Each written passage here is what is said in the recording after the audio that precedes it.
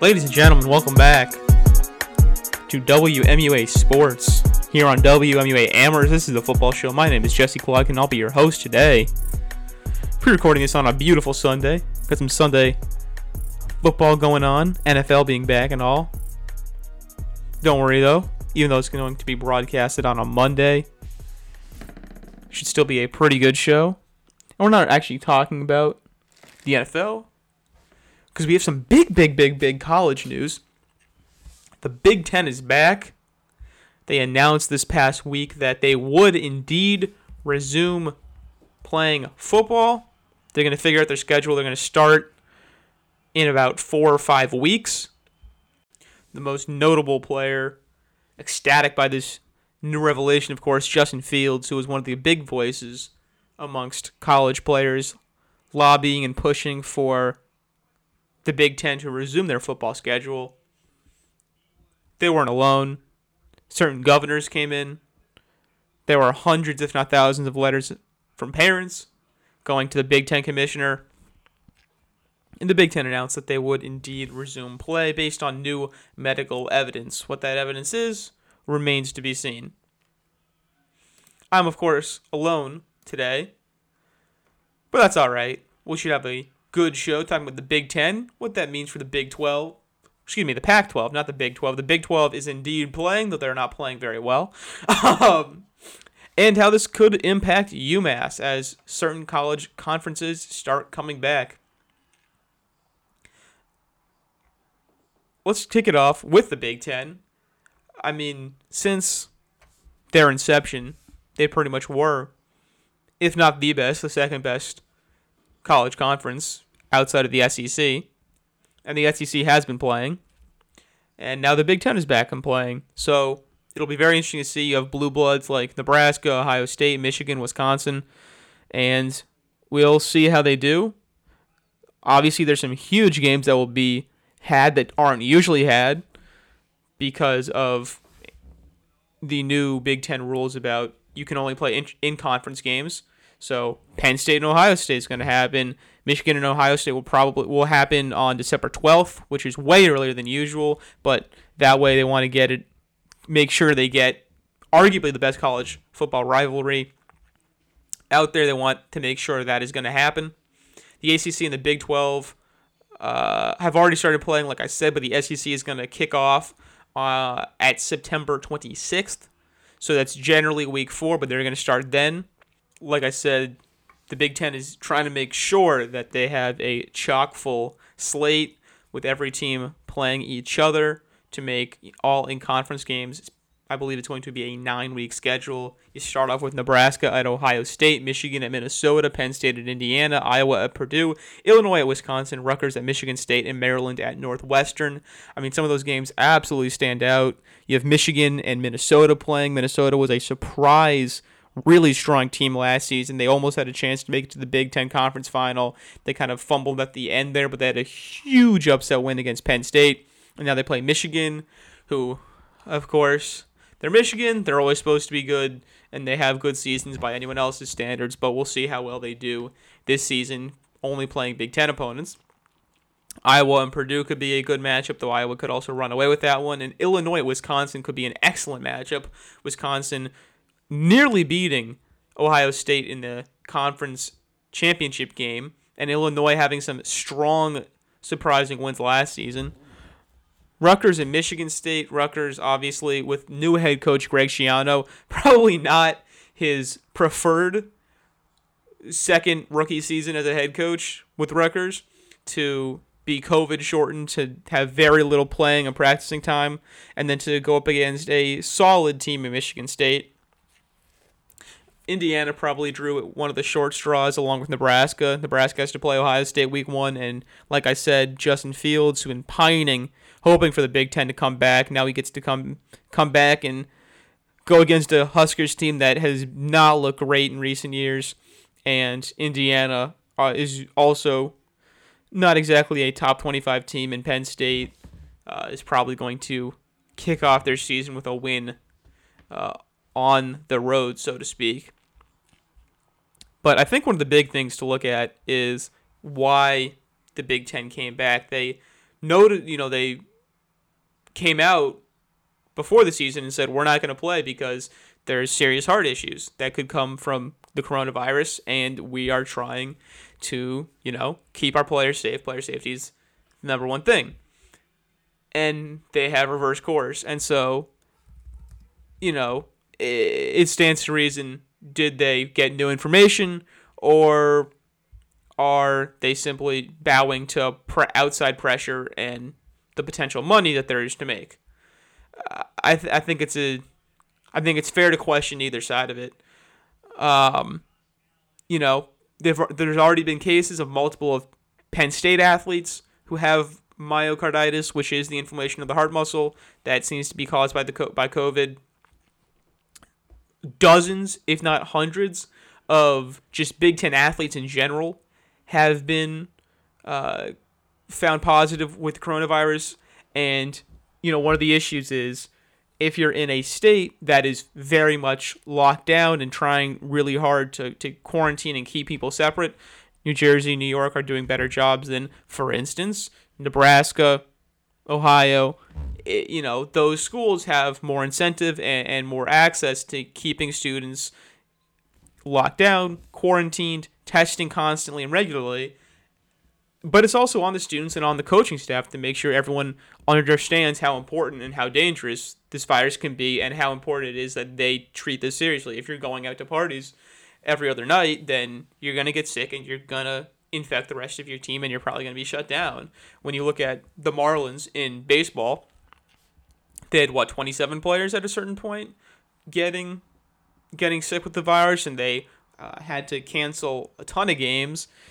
There was no bubble. There's definitely going to be no bubble in college football right now. We know that much. We're still waiting to see if college basketball, which seems to be wanting to come back, we're still waiting to see if they're going to have bubbles at all. The obvious issue with having a bubble is then you'd have to designate student athletes as employees, which of course goes against everything the NCAA stands for.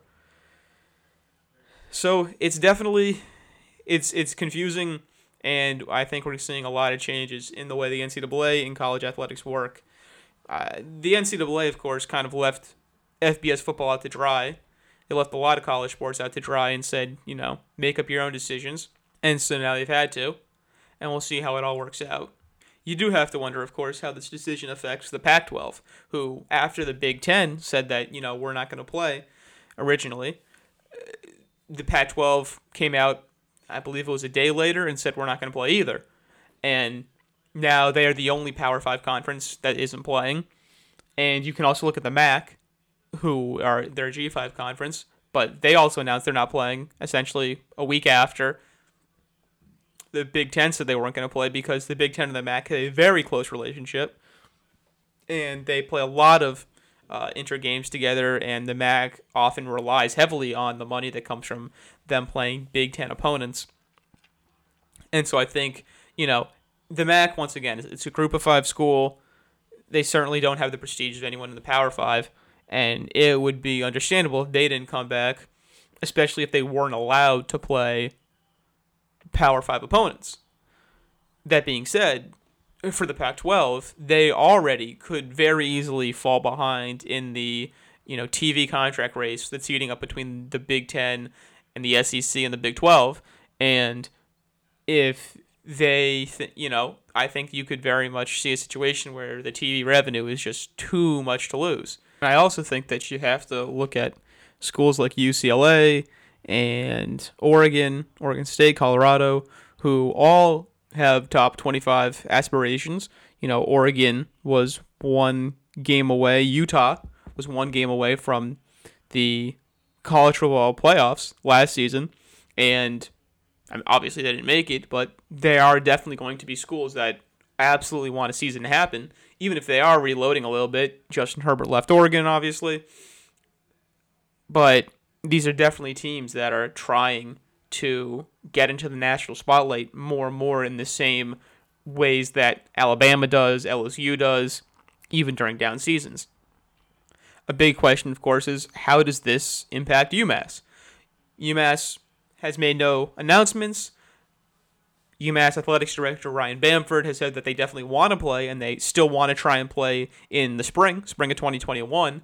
But of course, you're an independent school, so it's not like they're in a conference and they can just automatically play games, right? If the conference comes back, okay, you have a schedule, here you go out and play.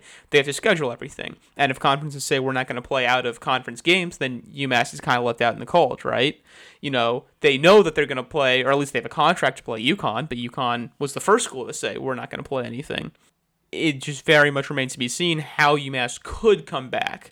Auburn was, of course, the really huge game this season. It's a big money game. Auburn paid approximately $1.3 million for UMass to come and play them, and then that game got postponed because of the SEC saying, you're not allowed to play out of conference games. And while SEC is still playing, and if UMass were to come back, that still doesn't mean that UMass could play Auburn. So, I would love to see UMass play games in a safe environment, but at the same time, I think the biggest issue is how do you have a safe environment?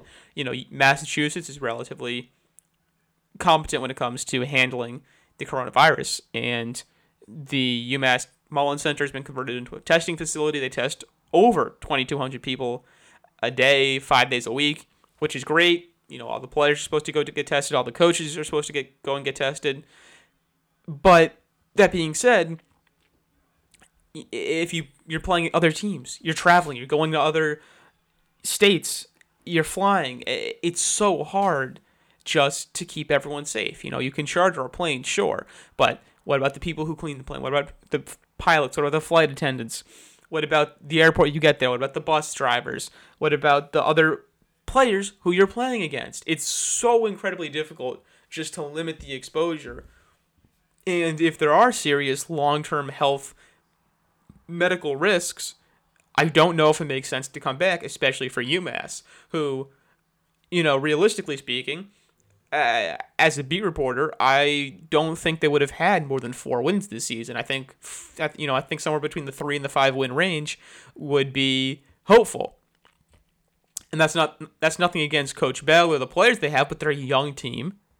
They were absolutely stripped of talent before Bell got there, and he's had to completely rebuild from the bottom up. They just lost their best player in Isaiah Rodgers, and Michael Curtis graduated, Randall West graduated, so your 2 starting quarterbacks are gone. It was not a good situation for them to be in no matter what. There's a reason that when a new coach gets to a school, you call it year 0 of rebuild. This was supposed to be year 1 of the rebuild. And they have a lot of young guys. They had 25 recruits. That goes on top of their draft class, or the recruitment class from last year. And, that's 40 or so scholarship players. That's not enough on an 83-man FBS roster. And so just to give everyone there extra time to develop, to train, to get bigger and stronger, I do think that's going to be invaluable, especially if they are going to try and play in the spring. That, I think, one of the biggest issues with college football, or not issues, but one of the biggest nuances to the game that you don't see in the NFL is that there is a huge age discrepancy. You have 18-year-old high schoolers going up against fully grown men who are 22 or 23 years old. And, you need to get stronger. You need to get larger and smarter and faster and understand the speed of the game and the fact that you might not be the best athlete on the field. And, of course, that is only exacerbated when you go up to the NFL, if you go up to the NFL. So for UMass to have that extra time, I think is invaluable, even if they don't play in the spring, to have a full year just to train and develop and get everybody a year older. And because of the coronavirus, they wouldn't lose a year of eligibility. That would be an amazing silver lining for a team that started 7 true freshmen last season, that was tied for the most of anyone in the FBS, and the other 2 schools were Stanford and Alabama, who have a very different category of true freshmen than UMass does. So once again, when you think about it, right, you have all these true freshmen coming in. You don't even have to redshirt them. It's essentially a free redshirt. They would still be considered true freshmen next season, even if you don't play in the spring. And now they're all a year older. They're bigger. They're stronger. They know the playbook. They are hopefully, able to just immediately step in and understand the speed of the game. That'd be really, really just cool leg up on the competition that Coach Bell wouldn't have had normally. And even more so, you're in Massachusetts. It's not a state. New England in general is not a region known to tolerate non-championship caliber teams, right? Like, everyone talks about the Patriots because the Patriots have been championship caliber for the last 20 years. But once again, they've been that good for the last 20 years. The Celtics were championship caliber throughout the entirety of the 80s and throughout the entirety of the 60s. And because of that, people kind of don't really care if you're not elite, right? Everyone loves to talk about the Celtics, but the Celtics had a couple of bad seasons in, between 2012 and 2014, and no one cared. No one even wanted any part of them. And they started coming back. They got Tatum, they got Brown, whoever, and now people start to like them again. You look at the Bruins, you look at the Red Sox. Everyone loves the Red Sox, but everyone hates them. No one cares about them because, they're tanking all the time. And, okay, you suck. I'll come back when you're a championship caliber team. And I think that's even more of an issue for college athletics. When you look at BC, who's produced some amazing NFL players in Luke Kuechly and Matt Ryan. But if BC isn't a, elite, really, really good bowl caliber team, we don't really care.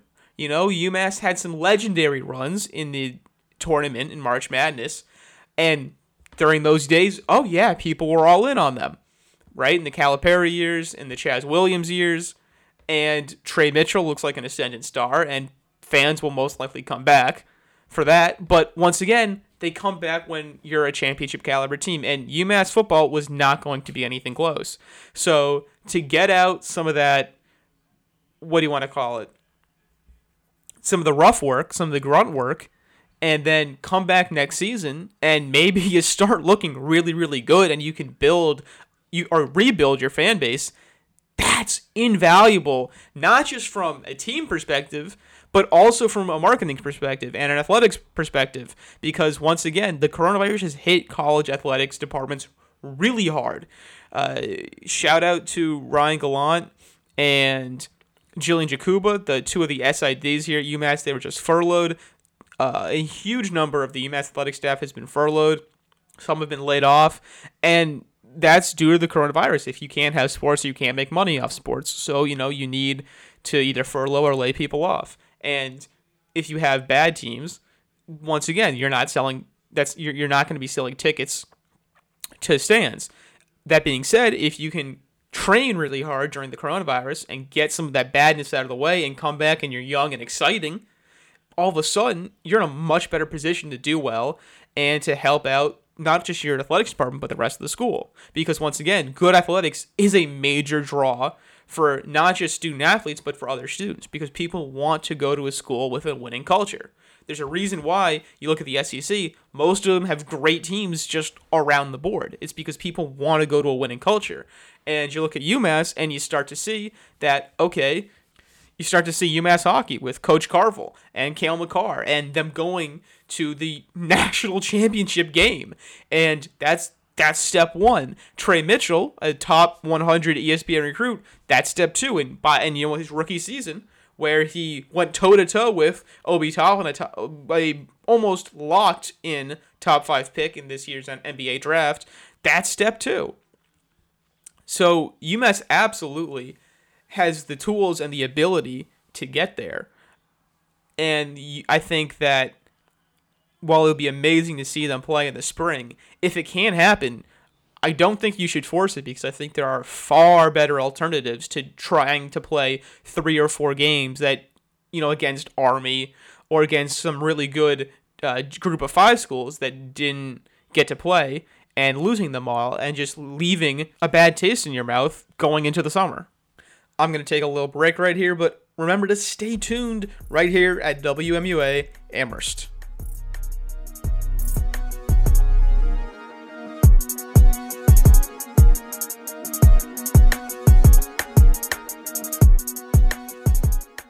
Welcome back. Jesse Colligan here on WMUA Sports. Right here on WMUA Amherst 91.1 FM. The radio voice of UMass Amherst. This is the football show. We were talking a little college football beforehand. talking about what the Big Ten coming back means, what it needs to do. Pac-12, little UMass football updates. Thanks for sticking with us.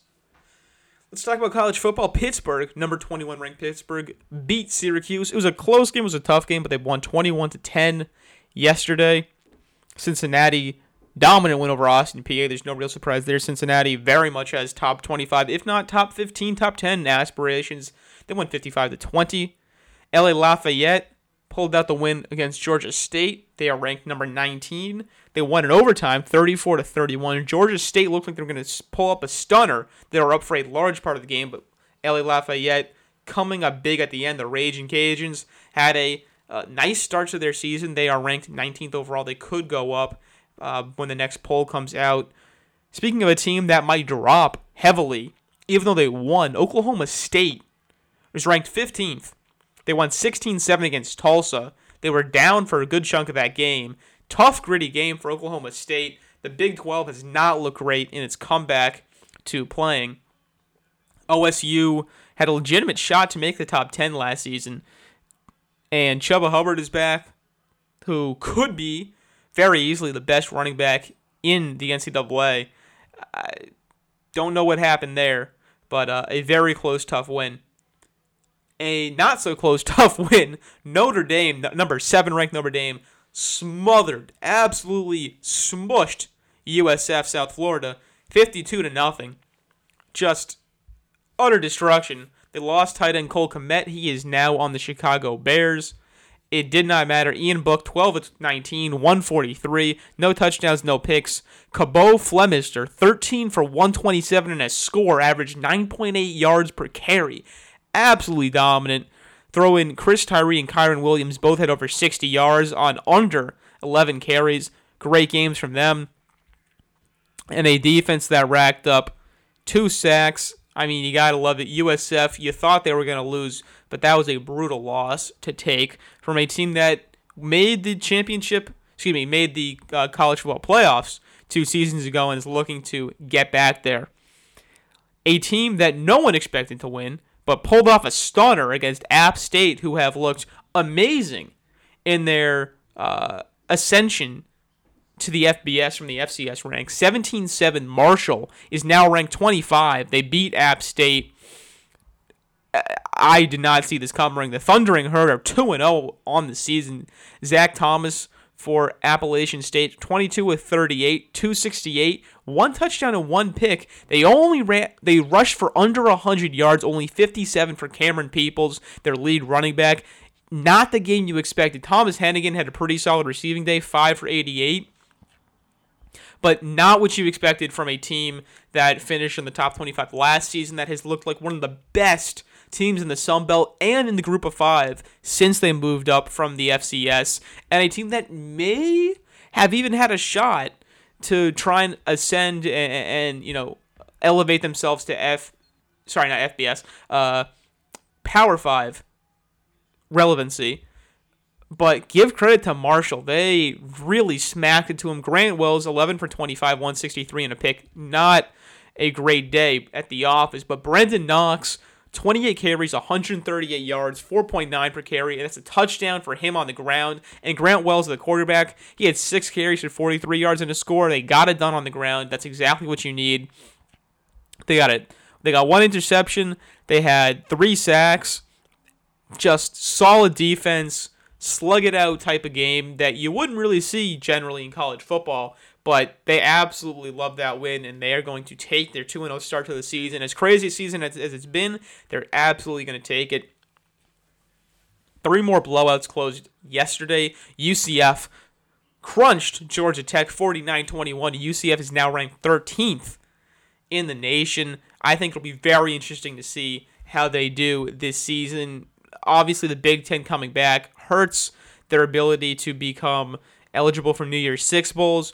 But they could, I think, make some serious noise. Dylan Gabriel, the starting quarterback, 27 for 41, 417 yards with 4 touchdowns. Did throw 1 interception, but he absolutely went off. They had 1, 2, 3, 4, 5, 6 rushers. Count them, 6 with over 20 yards. That's amazing. Not to mention 2 receivers with over 100 yards and 1 receiver with 90 yards. Trey Nixon had 4 receptions for 94 yards. That is exactly what you like to see from a dominant performance. Georgia Tech, 1-1 on the season now. 2 interceptions from Jeff Sims, their starting quarterback. That is not what you want to see. Looking at Miami versus Louisville, this was probably the biggest game of the weekend because they were both ranked teams. Miami Hurricanes, are they back? We'll see. They are ranked 12. Louisville is ranked 24. Louisville now 1-1. Miami ranked 2-0 in this early ACC matchup. De'Aaron King, the new starting quarterback for the Canes, 18 of 30, 325, and 3 scores. He's dealing. Not a great completion rate, but you will take it. You will take it. He had 8 carries for 9 yards, which isn't so good. But dealing in the air. Brevin Jordan, 7 receptions, 120 yards, and a touchdown. Jalen Knighton had 1 catch for 75 yards and a score. Just one big play. You gotta love it. And Cameron Harris, 9 carries, 134 yards, and a touchdown. Got it done on the ground, averaged 14.9. And, I mean, we all love the new turnover chain from Miami. They got a new one every year. It looks pretty fresh. Al Blades Jr. with the pick, so he got the turnover chain. Louisville, Malik Cunningham couldn't get it done. 26 of 36, 307 yards, 3 touchdowns, and an interception. Had a good day, just could not keep up with the Hurricanes offense and their ability to get turnovers. Great game for Miami to go up in the ACC. And last but not least, to the surprise of nobody, the Citadel got absolutely run over by Clemson. The Tigers won 49-0. Trevor Lawrence threw the ball 9 times. He had 168 yards passing and 3 touchdowns. That's stupid. That is absolutely absurd. The fact that he got 20 yards, he got over 20 yards per completion and 3 touchdowns. DJ Uigalele, I know I mispronounced that, I'm sorry. He was 8 for 11 with 75 yards passing in relief. Travis Etienne only had 8 carries for 68 yards. He didn't need to do much else. They had 1, 2, 3, 4, 5, 6, 7, 8, 9, 10. 10 players rush for positive yardage. That's just dumb. No T. Higgins, no problem. Frank Ladson Jr., 3 catches, 87 yards, and 2 scores. That's all you need. Interestingly enough, they did not record an interception on defense, but they did have a couple of sacks. Just absolutely smothering play against the Citadel. Brandon Rainey, 2 of 9 for 38 yards passing, is not a stat line you'd expect to see in the 21st century. But again, it's a Clemson defense that doesn't seem to have taken any plays off from their loss in the championship game. It doesn't exactly seem unlikely. They very much were stung, losing to just a record-breaking LSU team, and Joe Burrow, who of course is now in the NFL, the first overall pick. Clemson, I think with Trevor Lawrence in his last season in college, they want to get back there. They want to win one more time. We are almost out of time here, so I'll just take a look at some future matchups for next week. We have some really interesting ones now that the SEC is back. Some really cool interconference games. Florida versus Ole Miss. Ole Miss probably going to lose that one. Florida is ranked number 5, but that could still be interesting early season SEC action.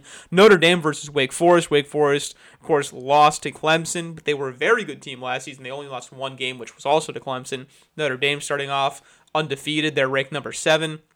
Kentucky versus Auburn. Auburn had a stellar first season with Bo Nix under center as a true freshman. Auburn's ranked number 8. Kentucky's ranked 23rd.